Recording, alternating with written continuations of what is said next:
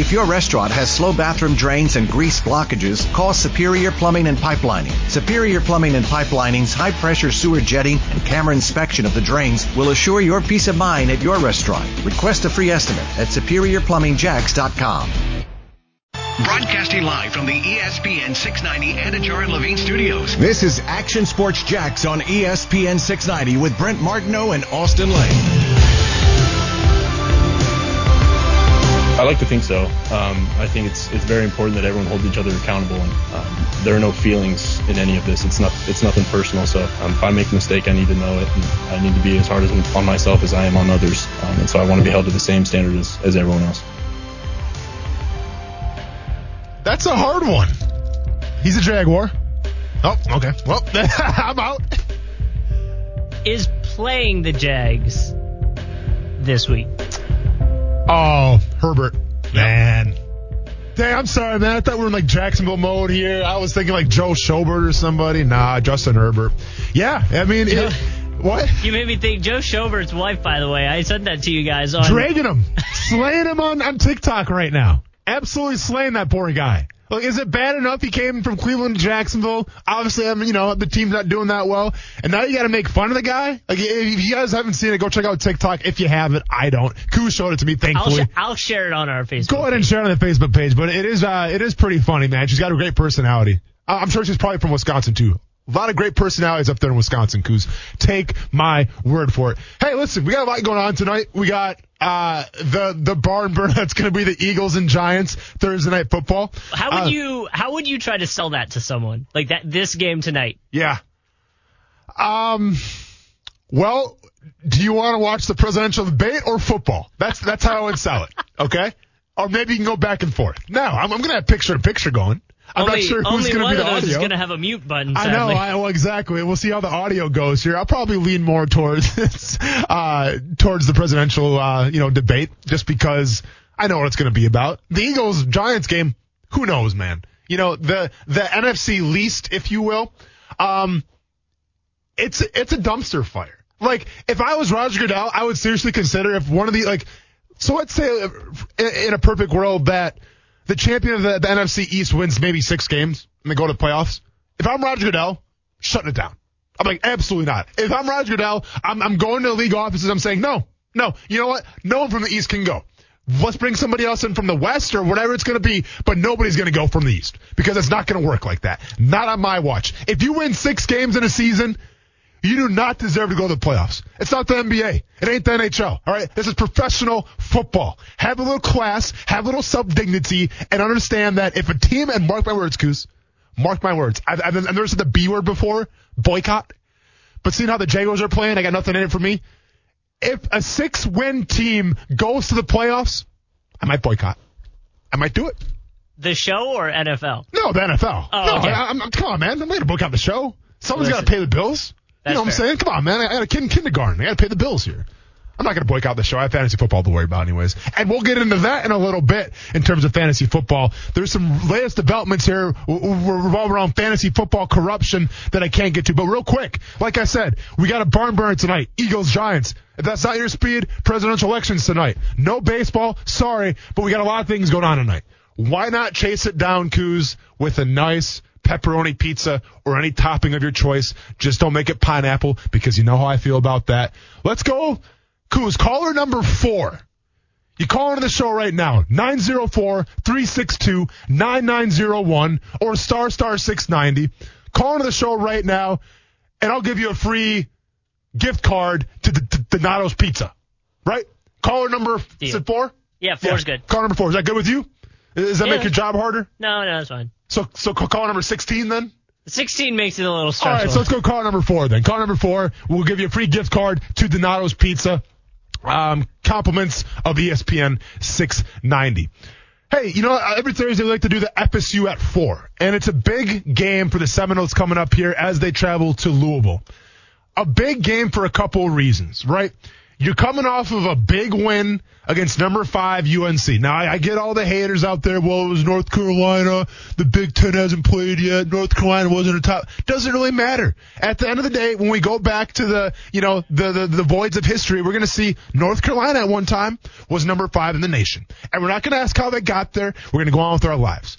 So Florida State beat North Carolina. That's a huge, huge game.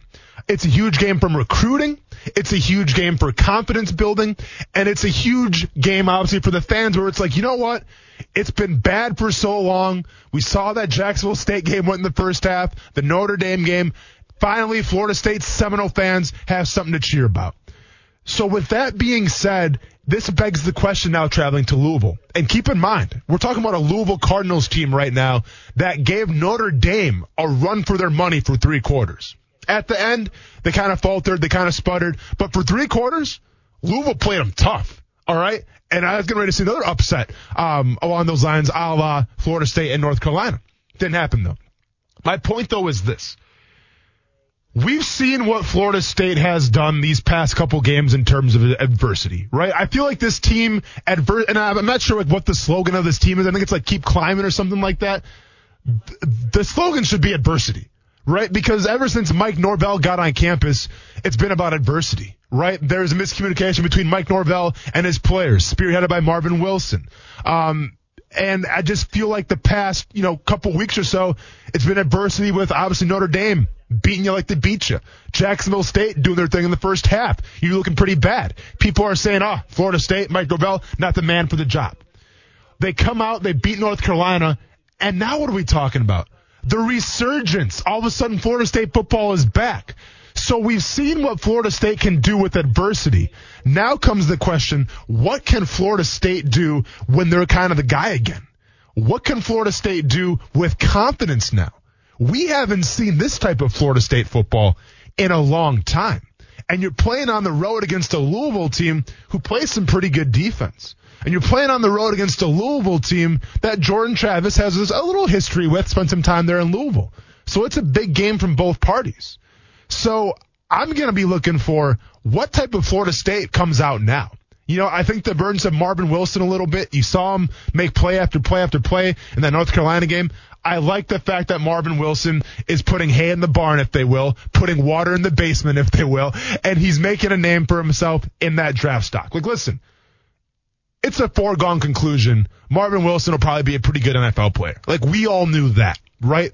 But I think from being that bridge guy, like I always talk about, from being the guy that's going to usher in the new era of Florida State football, it's great to see him playing well, jumping around, having fun, because that's the guy right there. Like, to me, if Marvin Wilson does well, the entire Florida State Seminoles do well. Like, that guy is contagious. That's the leader of that team. All due respect to Mike Norvell, who, I think eventually will take over as, the head honcho, let's just say. But I think it's just as much as Marvin Wilson's team as it is Mike Norvell's team. So it's great to see Marvin Wilson playing well. I'm just curious to see what type of Florida State comes out now that they have confidence. Because one of 2 things are going to happen. Mike Norvell is going to get his guys ready to play a game that, let's be honest, they should win, right? They should, on paper. The matchup, they should win this game. I get it. Louisville's linebackers, very tough. Might have a tough time running against them, but Florida State should win this game. So either they come out confident that Florida State swag is back and they dominate, or they don't know how to handle being the front runner now and they crumble.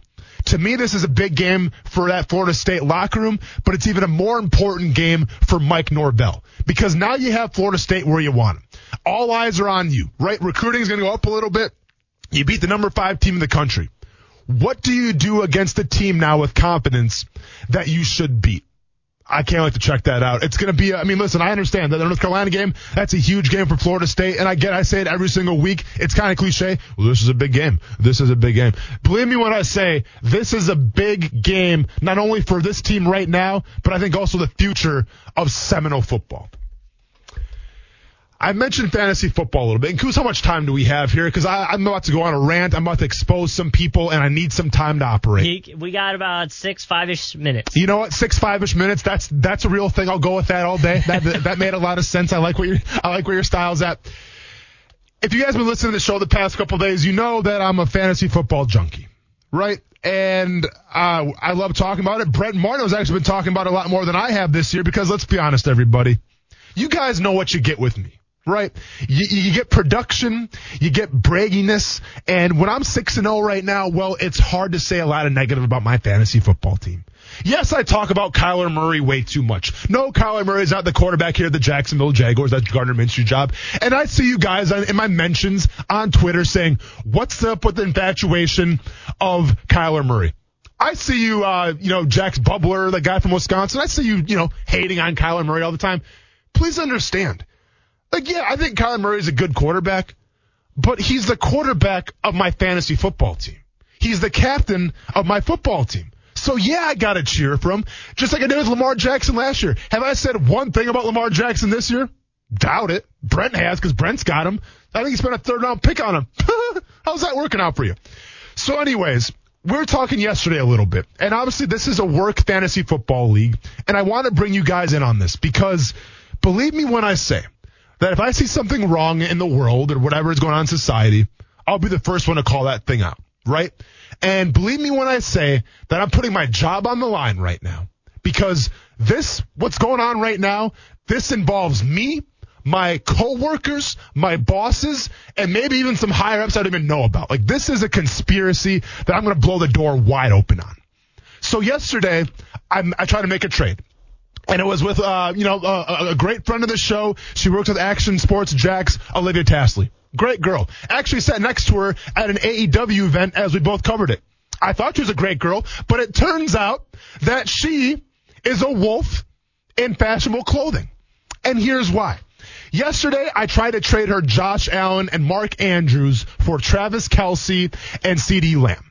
She doesn't have a quarterback right now. She was going on the waiver wire. She was going with Carson Wentz as her starting quarterback. She is a quarterback away from having a fantastic team. And I said, you know what, Olivia? I like you. You're a good girl. Let me go ahead and facilitate that quarterback need by trading for Josh Allen. Now, yes, Mark Andrews has underachieved last year, but y'all got a short memory if you think Mark Andrews isn't a good tight end. So that was the trade. Josh Allen, Mark Andrews for CeeDee Lamb and Travis Kelce. I bring it up on the show. What does Brett Martineau do? Makes fun of me, says I'm in the wrong, doesn't even give me a chance to defend myself. And this is why I'm talking about it right now. Because I know what side Brett Martineau's on right now, and it's not my side. Like I said, this is a conspiracy, and it goes higher up. So Brett Martineau made fun of me. Kuz, what did you say about it? You weren't that turned off about it. I thought that trade was okay, and then we started talking about how she had picked up Carson Wentz, and the last 2 weeks his numbers were decent, so that's kind of where we left it. But it wasn't such a crazy trade where I was like, whoa, I mean, you should have, you see where I was coming from, right? Yes. Yeah. So right now, I think you're neutral. I don't have a good read on you quite yet, but you're like Switzerland right now. So with that being said, we're all good coos. So imagine my shock and my in complete disarray when I look at the trade wire this morning, because keep in mind, I'm running this fantasy football team, and I see that my boss, the guy who brought me on in the first place, the guy who's writing the paychecks, Nick, we call him, Nick has traded, and this is not an exaggeration, Nick has traded Russell Wilson, the probably the MVP coming up here of the NFL season, has traded Russell Wilson for, get ready for it, Tyler Higbee, and Ryan Fitzpatrick. That's where I'm sitting right now. And I can't help but be reminded of a famous quote from the movie Pool Hall Junkies, where Christopher Walken, his character, is talking about how the lions and the hyenas, they live together. And every once in a while, the king of the jungle, me obviously, I'm a fantasy football champion last year, going to win it this year again. Me being the lion is getting circled right now by hyenas. Brent Martineau, Olivia Tasley, Boss Man Nick, they're all circling. You know why? Because I'm a nice guy. And people mistake my kindness for, what's up, Coos? We are? Okay. Mistake my kindness for arrogance. So with that being said, I'm just going to say it right now. I see you hyenas. I see you guys circling in. And you better not, listen to me. You better not pray. I guess you better pray. You better pray. Sorry, I'm a little emotional right now. You better pray that I don't see Olivia in the finals, I don't see Nick in the finals, or I don't see Brent Martineau in the finals. Because at the end of the day, sometimes a Lion's got to remind you who he is. And I'm getting pushed to my limit. I'm getting cornered right now. And I'm about to remind everybody what the Lion does. All right, now that got vented out and everything like that, the conspiracy has been blown. Let's switch back to UFC a little bit. And listen, we had great golf conversation yesterday, right? And I was here for it. I didn't take part in it. I listened. I ate my lunch. But since Brent Martineau is on his way back from Stream Song right now, and I'm not the most avid golfer, and some people like to call me Thanos, right? Because I believe in balance. I believe if we talk about golf on one day, well, then guess what? I talk pro wrestling or UFC the next day. Simple as that. And since that being the case, and since Brent's not here right now, I'm going to my second interview of the day, let's just say, regarding MMA. And this guy needs no introduction. I think he's one of the biggest journalists in the world in any sport, but obviously you know him from UFC, and you know him from some NBA talk, too, a little bit. He's on ESPN. You can see him with Daniel Cormier. You can see him with Chael Sonnen. We are happily joined right now by the one and only Ariel Helwani. Ariel, man, how you doing? Hey, what's up, man? First of all, what a promo you were cutting. Who has upset you? What was going on over there? I just walked into the fire over there. Is that a shoot or is that a work? No, Ariel, that is 100% shoot right now, man. And I apologize. Wow. I apologize if the oven got turned up a little too hot. It's fantasy football related. The hyenas are circling right now, and I'm a lion, and sometimes I got to show the hyenas what I can do. Now, I was told, speaking of pro wrestling, that you were having me on to talk a little AEW. Am I right or am I wrong? Are we talking AEW or are we talking? We're in Jacksonville, right? We're not talking AEW. But listen, Ariel, man, I know you can do it all just like I can. I brought you on to talk UFC 254, but I might have a couple All Elite Wrestling questions for you if you don't mind.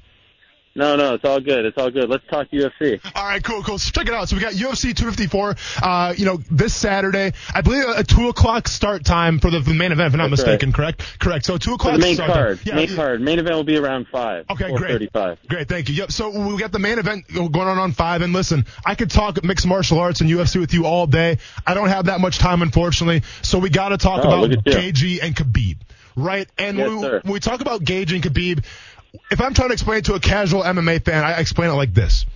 Khabib is probably the greatest wrestler in the world in terms of mixed martial arts, right? Now, he doesn't have an All-American championship. He doesn't have a gold medal, but I'll tell you what he has. An impressive undefeated record. And to me, Justin Gaethje is like Brad Pitt in Fight Club when that boss came downstairs to punch him in the face numerous times, and Brad Pitt just kept smiling and saying, "Is that all you got?" And it broke the mob boss, and Brad Pitt got his way. Like, Justin Gaethje is not human sometimes when you watch him fight. So you have two guys who know exactly who they are right now and what they're going to bring to the cage. How great is this fight going to be? Okay, well, first of all, I was with you and this is going to blow your mind probably, I was with you up until the Fight Club analogy, because believe it or not, I never saw Fight Club. How about that? Wow. Could you imagine?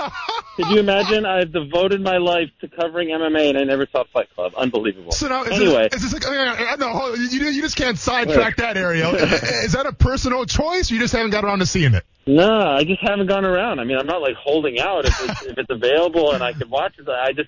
I never got around to it. I don't know why. It's a weird thing. It's a weird quirk in my life. Okay. Yeah. So that, and I love Brad Pitt. He's tremendous. And Edward Norton as well. I think it was in it. Absolutely. So it was. I mean, like you set it up. It's a tremendous fight because you have, in my opinion, the most dominant fighter not only today but of all time in UFC history. Khabib is 28-0. He's trying to get to 30-0 before potentially retiring. He's only lost one round in his UFC career officially, and that was round 3 against Conor McGregor. And the guy is amazing because, as you said, he's a tremendous wrestler. He's a tremendous grappler. We know what he wants to do. Everyone knows what he wants to do, and yet he continues to do it. And he's so good at what he does. He is so dominant, so strong, so powerful. But I think, truthfully, that Justin Gaethje will be his toughest opponent in the UFC to date. Why? Justin Gaethje is a former All-American from Northern Colorado University. He's a Division I wrestler. He has incredible striking skills. He has power in his hands. If he could keep this fight in the middle of the octagon and not get pushed up against the cage and not get taken down, if he could keep it in the center of the octagon, use his leg kicks to keep Khabib at bay, and then we talk about a striking match, a kickboxing match, he's a better striker than Khabib. And we talk about his power, he has more power than Khabib. dangerous things will happen. So that's the key to this fight. And I think considering his wrestling background and considering just how tough Justin Gaethje is, he has a legit chance in this fight. And you're absolutely right, Ariel. And listen, and I talked about the Chael a little bit earlier on the show. We had Chael Sonnen on as well, so it's a little double dipping in MMA. You had Chael already. What do you need me Ariel, for? because I'm talking wrestling, I'm talking NBA too with you a little bit, man. So you can do it all, man. I got respect for you. But I think you're absolutely right in terms of Justin Gaethje's skill set. And if you go back to his last fight against Tony Ferguson, which was on a little bit of a short notice, listen, he passed with flying colors. Everyone is afraid of Tony Ferguson because of the violence that he brings. Justin Gaethje stared that down and said, bring it on, and obviously you saw that outcome. I want to go back to 2 fights ago, and I talked with Chael this a little bit. I want to go back to Al Iaquinta, and I want to go back to Khabib.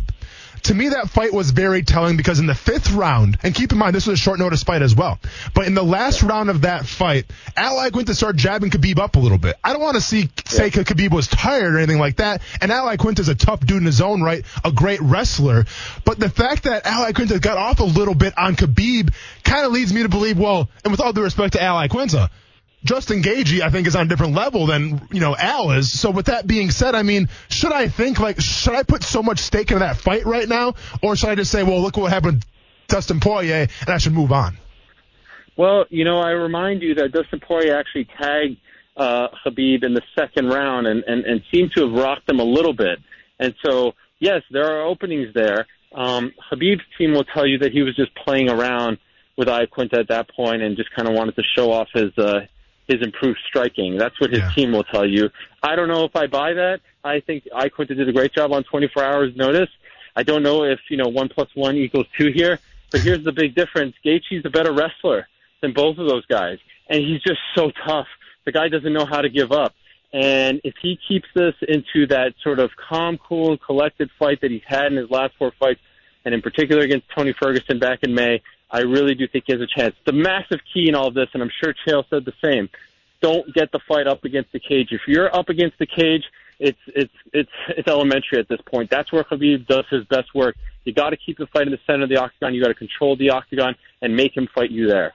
Ariel, we've had Dana White on before, and listen, I understand his job as a promoter. You got to hype everything up. I mean, obviously that's your job. If you can't hype stuff up, you're probably not that good at your job. With that being said, though, on Monday he said it was trending as it's gonna be the biggest fight of all time. Now, let's be honest. In the States, when you air this thing, the main card starts at 2 p.m. You got college football to worry about, obviously. I'm going to tune into that as well. One could wonder how the numbers are going to do in the States. And one could also wonder, let's keep in mind here, I'm an MMA purist. I fight myself. Obviously, I'm going to watch this fight. I'm excited for this fight.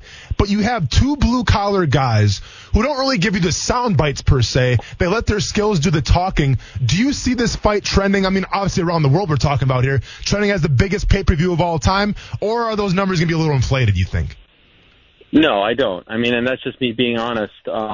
You said it. You're going up against college football in the fall, the return of Big Ten. There's a lot right now on television as far as sports are concerned. It's an odd time. It's 2 p.m. Fans aren't used to that. I keep getting texts up until today. Is it really at 2 p.m.? Why the change? People are a little bit confused because it rarely happens for the UFC.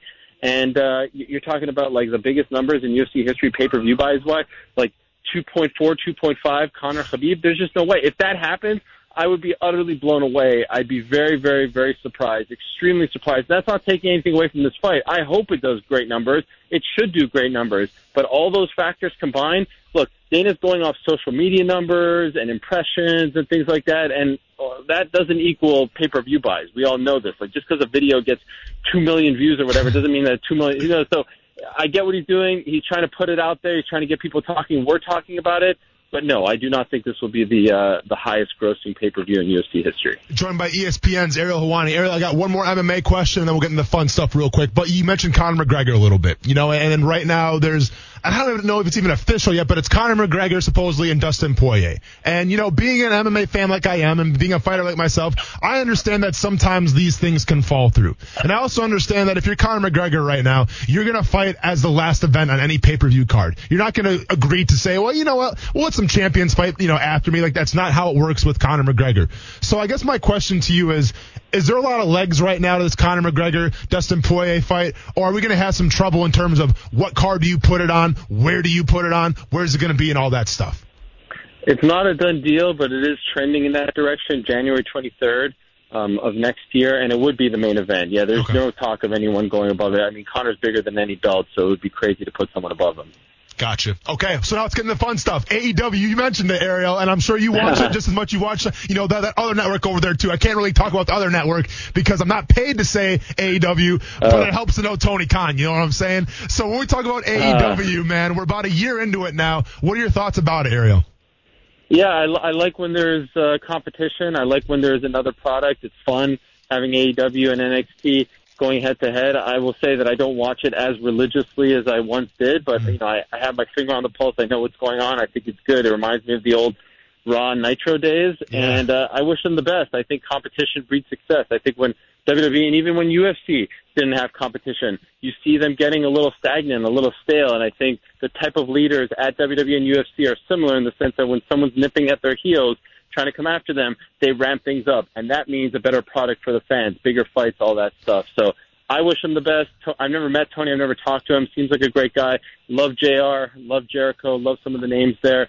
And I think they've done especially a great job in the pandemic with their products, with their looks on TV.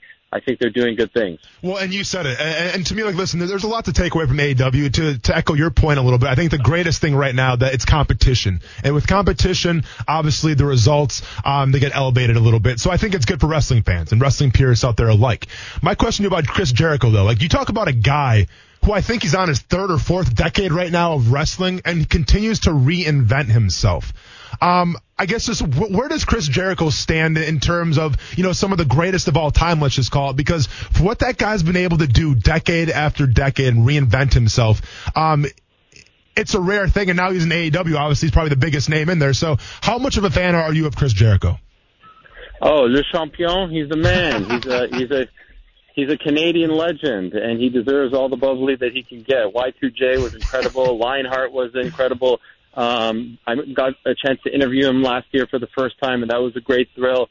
His dad was a hockey legend. Jericho is one of the all-time greats in the history of the sport, a great representative, or of the business, I should say. And what impresses me most about him is that he is able to evolve and change his persona, change his gimmick, and continue to catch lightning in a bottle, whether it's Lionheart or Y2J, and then the list stuff, and now Le Champion. The guy is just an amazing mind. So I'm a huge, huge admirer of his. Fantastic. All right, I got one last question for you. This is NBA related. I know you're a big NBA fan, and it's so awesome to watch you talk about it because you can tell you're super passionate about it. I'm not going to lie. I'm a Milwaukee Bucks fan, and you better tell your Raptors to keep your grubby little hands off Giannis Antetokounmpo because I'm not going to handle him going to Toronto, all right? So that's a little caveat right there. But my question to you, Ariel, is what are some of your biggest takeaways from the bubble? Because we had so many stories, and it seemed like the bubble was a perfect showcase for guys like Luka, guys like Jamal Murray, and guys even like the Toronto Raptors and Nick Nurse and the job that he's been able to do. What are some of the things that you take away from that NBA bubble this season? First of all, the fact that, the NBA pulled it off and there were no positive tests. You recall when they were talking about going there and the numbers were rising in that area, Orange County in Florida, people were saying, you're crazy, you're reckless, all this stuff. And the fact that they got no positive tests was an incredible victory. And then the competition was great. No one took it not very seriously. No one was just all all right, we're going to go out there and just kind of go through the motions. No, you could see that the competition was played at its highest. And honestly, what really bothered me throughout, especially at the beginning, was people saying that the winner deserves an asterisk, that it's not a real championship. Screw that. I think the Lakers deserve 2 championships for what they went through, mentally and physically, what they had to endure being in that quote-unquote bubble. I know they were living good and they're athletes and all that stuff, but still, man, it is a tough thing to keep going back and doing it over when you're used to playing a certain way in a certain environment. I give them so much credit. The Heat were a tremendous story. The whole thing was a joy, and it was very sad when it ended, because usually when the league, when the season ends, we know that, then we're getting the draft and then summer league and whatnot. Now we don't even know when they're coming back. Is it MLK Jr. Day? Is it Christmas? Is it March? And so I'm a little sad about the state of things, but of course we are sad about everything going on in the world. And I just think that what the NBA did, and the NHL, by the way, was nothing short of amazing. Absolutely. Well, we don't talk about the NHL that much because the Tampa Bay Lightning won, and even though I'm in Jack, so I'm not the biggest Tampa Bay Lightning fan ever. One final question for you, and obviously I think you're a Toronto Raptors fan, correct? Raptors and Knicks. I mean, grew up a Knicks fan, but now I'm an unbiased sideline reporter, so I just kind of keep it real. I got you. Well, I guess to echo the Raptors question a little bit here. I mean, how impressed are you with what Nick Nurse has done? And I think sometimes I think of the Golden State Warriors. Yeah, maybe Steve Kerr's a great coach, but you also got Steph Curry, you got Klay Thompson, you had Kevin Durant. Of course you guys were going to win. But I think teams like the Heat now, and obviously the Raptors, they're ushering in a new era where it's you know what? You don't have to have those three big stars to be successful. If you have great coaching and great camaraderie on your team, you can go far. Would you agree with that? 100%. And it doesn't start with the great coaching. It starts with the great leadership. Masai Ujiri is the real key. He changed the entire culture there. No one wanted to play for the Raptors. And by the way, and I'm not joking here, someone who deserves a lot of credit is Drake. Hiring Drake as their quote-unquote global ambassador made the Raptors cool, made people know, all right, this is a good place to play. It's not Siberia. It's not freezing Canada. They're actually hip. I'm not joking. No, it was a very smart business move on their part because you know all those players. They love Drake. I love Drake. Of course. He does. I mean, he's a tremendous talent. So having him sitting courtside and representing the team was brilliant. Then Masai, turning them almost into the Spurs North and the culture that they have and the scouting and the drafting, the picks that they've had. I mean, not some of them aren't, lottery picks, but they're finding guys like OG Anunoby, finding those diamonds in the rough. Incredible stuff, right? And then you have the cojones to fire the coach of the year in Dwayne Casey and hire his assistant who's never been a head coach before after you had a pretty good run in the playoffs and then make the trade for one of the most popular Raptors of all time, DeMar DeRozan, for Kawhi when you aren't really sure if he's going to stick around or even report. It's just an incredible thing what he's done. And Nurse has turned into the kind of coach that you want to play for and also the kind of coach who likes to take risks. I remember in December they were down 25 to the Mavs in the fourth quarter, and he did a full court press. You never see full court press. In the finals, you saw him do a box and one. You never see a box and one. And so I love the way he thinks outside of the box. I love that they have this culture, this community, this camaraderie. It's a beautiful thing what they've done with that team. And when you consider where they've come from, when they were the Purple Dinosaur team playing at the cavernous Sky Dome, it's really an incredible success story. MMA, NBA, Professor Wrestling, the guy can talk it all, man. Ariel Helwani, I appreciate you coming on the show. Thanks, my man. Talk to you soon. Have a good one. Kuz, driving this podcast, would you agree with what he said there about the Toronto Raptors? I thought he made some great points. And as much as I don't I like Drake. I respect Drake. I don't like him on the sidelines talking crap to Milwaukee Bucks 2 years ago, but I get it. You agree with him? I do. Yeah, it's a good point. Definitely, it's a whole change. I'm sad you didn't ask him about the new coaches. Oh, that's my bad. I mean, we only had so much time. You know what I'm saying? I'm trying to make your job easier, sir. I know it's okay. Yeah. But no, I mean, he brings up, and listen, we're talking UFC, but one of the greatest points in that conversation was the fact that, listen, the Toronto Raptors kind of became cool a little bit. And a lot of it had to do with Drake. It's crazy how that worked out because, listen, no one was talking about the Toronto Raptors before Drake. I'll be honest. Were you talking about him? I mean, you had Vince Carter, but even then, it was like Siberia. So I thought that was a great point. I've never been to Toronto. Always wanted to go. Drake says it's great. I bet it is, man. Maybe we'll have to do a little field trip there for ESPN 690 in Toronto one day to cover a Maple Leafs game or a Raptors game. Hey, when we get back, I break down who's going to get Trevor Lawrence. I've devised a formula. I'm a mad scientist. Wait till you see what I've uncovered. More on ESPN 690 when we get back. Brent Martineau. How many push-ups did you do in 3 minutes? Did you try the challenge? Austin Lane. I don't need lactic acid buildup when I'm in fight camp. Brent, you kidding me? Take my word for it. More than you. Action Sports Jacks on ESPN 690.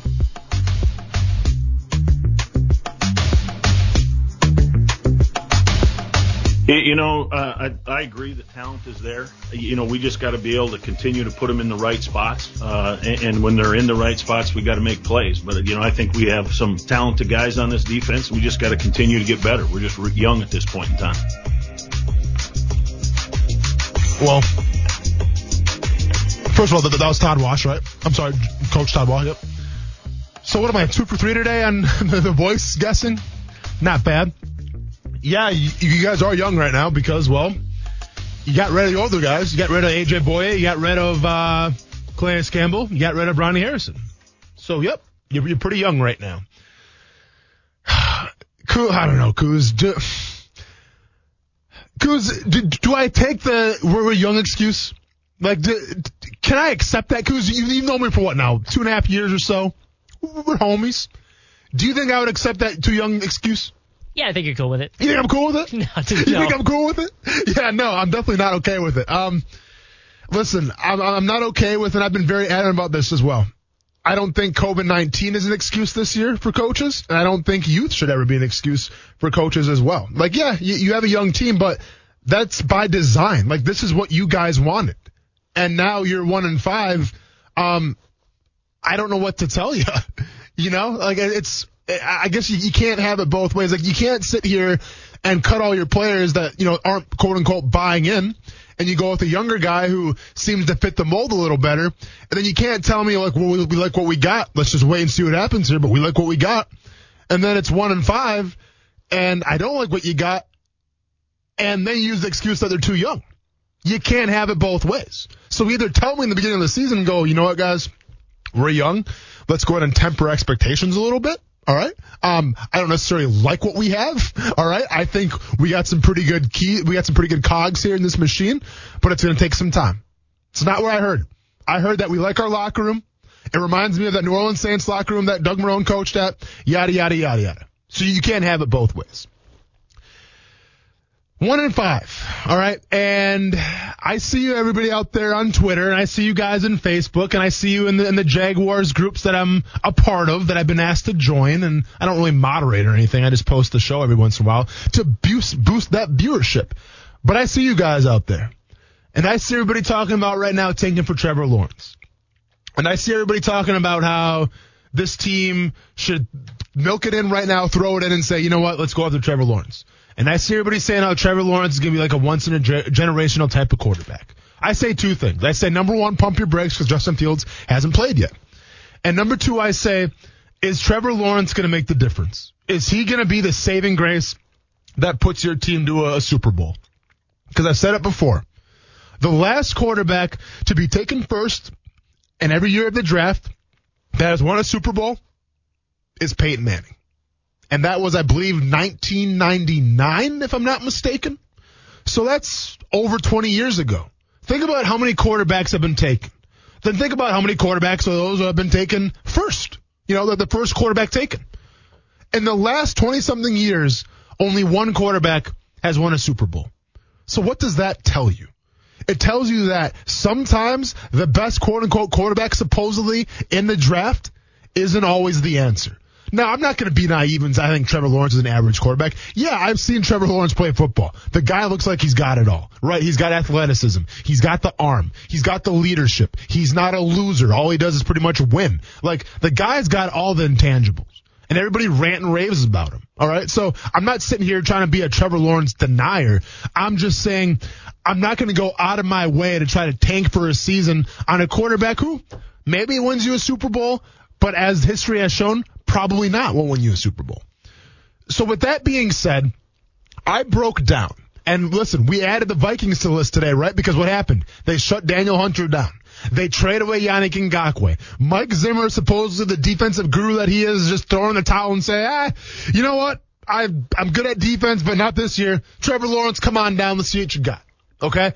So there are teams right now that are making plays to get Trevor Lawrence. It's evident. Now, once again, and I'm going to echo what I said in the first hour of this show, the guys in that locker room, those players, I don't care if it's the star player making $20 million a year or if it's that last guy on the roster who's on the bubble. Every guy in that locker room, I don't care the team, they want to win. They don't want to turn on their radios and hear me talking crap about them. They don't want to read the newspapers if newspapers are still a thing. They don't want to go on Twitter and see everybody making fun of them because they can't win any games. Like, players don't want to go through that. So despite what expectations are for fans out there wanting Trevor Lawrence or wanting them to tank, I'm here to tell you right now, because I should know firsthand, players aren't buying that. All right? So the players' pride and their egos can apologize to you when they go out there and win games and screw up the Trevor Lawrence draft. With that being said, I did a little research, right? And before I get started here, here's a little caveat and here's a little background information about this research. I looked at every single NFL team that right now, realistically, there's a possibility they can get Trevor Lawrence, depending on record and whatnot, okay? I then took those teams and I broke down every one of their schedules, okay? Now, that took me a little time, about an hour, but I care about this show, all right? I want to make it a good show. So I took every one of the schedules, and with my brain, I basically said, well, do they have a chance to win this game or not? So that's going to be called could-win games. Every team I'm going to say has some could-win games to them. And that essentially states, you know what? In a perfect world, they can win this game. Now, don't get me wrong. This is football. There's always going to be upsets. There's always going to be things you don't see coming. There's always going to be injuries. Like, I understand that. But I'm just saying from what the rosters that I saw today that are contrived and the schedules that I saw today, I broke down the could-win games. So let's get started now. And this is basically, I'm going by the odds that Vegas has these guys, drafting Trevor Lawrence. A little bit of odds to say, which team's going to finish worse in the NFL. And let's start from the top and let's work our way down a little bit to the very, first pick of the draft as Vegas kind of has it right now. The first team that's actually mentioned, surprisingly, is Los Angeles Chargers. I didn't even do my due diligence of breaking this team down of their schedule and whatnot because at the end of the day, they're too talented of a roster right now to get the first pick of the draft. So with that being said, Chargers, no. Yeah, I get it. They're 1-4 right now, I believe. Doesn't matter. Like, they're not going to get Trevor Lawrence. There's no way. Now, and keep in mind, they got Justin Herbert as well, who they seem to love as they should, playing right now like a Rookie of the Year candidate, if you will. But the Chargers, too talented. They're going to win some games. Didn't even break them down. Next, which is a little more feasible, we have, Kuz has some ties to this team. Playing tonight, by the way, the Philadelphia Eagles. 1-4-1. I'm convinced right now that they are way too talented of a roster to be, to finish first right now in the league in terms of the draft. It's not going to happen. They have a lot of injuries right now. Carson Wentz is playing better. And when I broke down their games that they could win, and once again, these are could-win games, 5. Right? There's 5 games that they theoretically could win. That's way too many games that theoretically could win to get the first pick of the draft. So Eagles, we'll see you later. They still might win the division with a 1-4-1 record right now, in case you're not looking. Next team, the Washington football team. This one makes a little more sense. Kyle Allen, not the guy. Dwayne Haskins, you move past from him. Roster is decimated by injuries right now. Defense, is also decimated by injuries. I mean, the whole team right now, Washington, it's a mess to say the least, right? And keep in mind, and this is also a metric I love to use about this whole drill here, this whole thing that I'm going through.